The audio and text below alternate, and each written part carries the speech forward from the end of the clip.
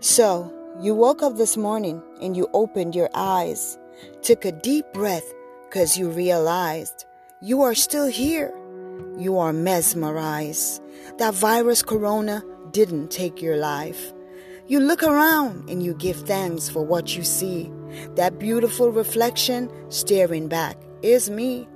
I walk from room to room into another. Pick up the phone, I can still call my mother, my sister, my brother. I touch my children, they smile back at me. My husband smiles and embraces me. But what about another that faced a different destiny? Someone is crying today because of loss of a family. Someone is fighting to breathe, hope they don't sneeze. People falling to their knees.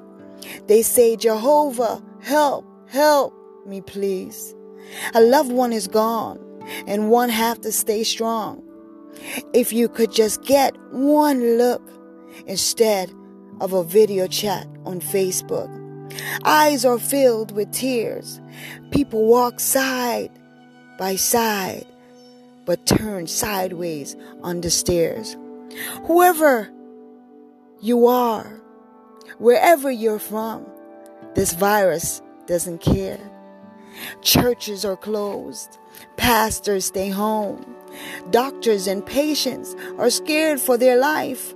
A pain I heard rips like a sharp-edged knife.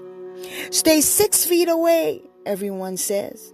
The birds are chirping, but the children won't play. No jobs, no school. An overnight rule. Who would have thought our country would have been in silence?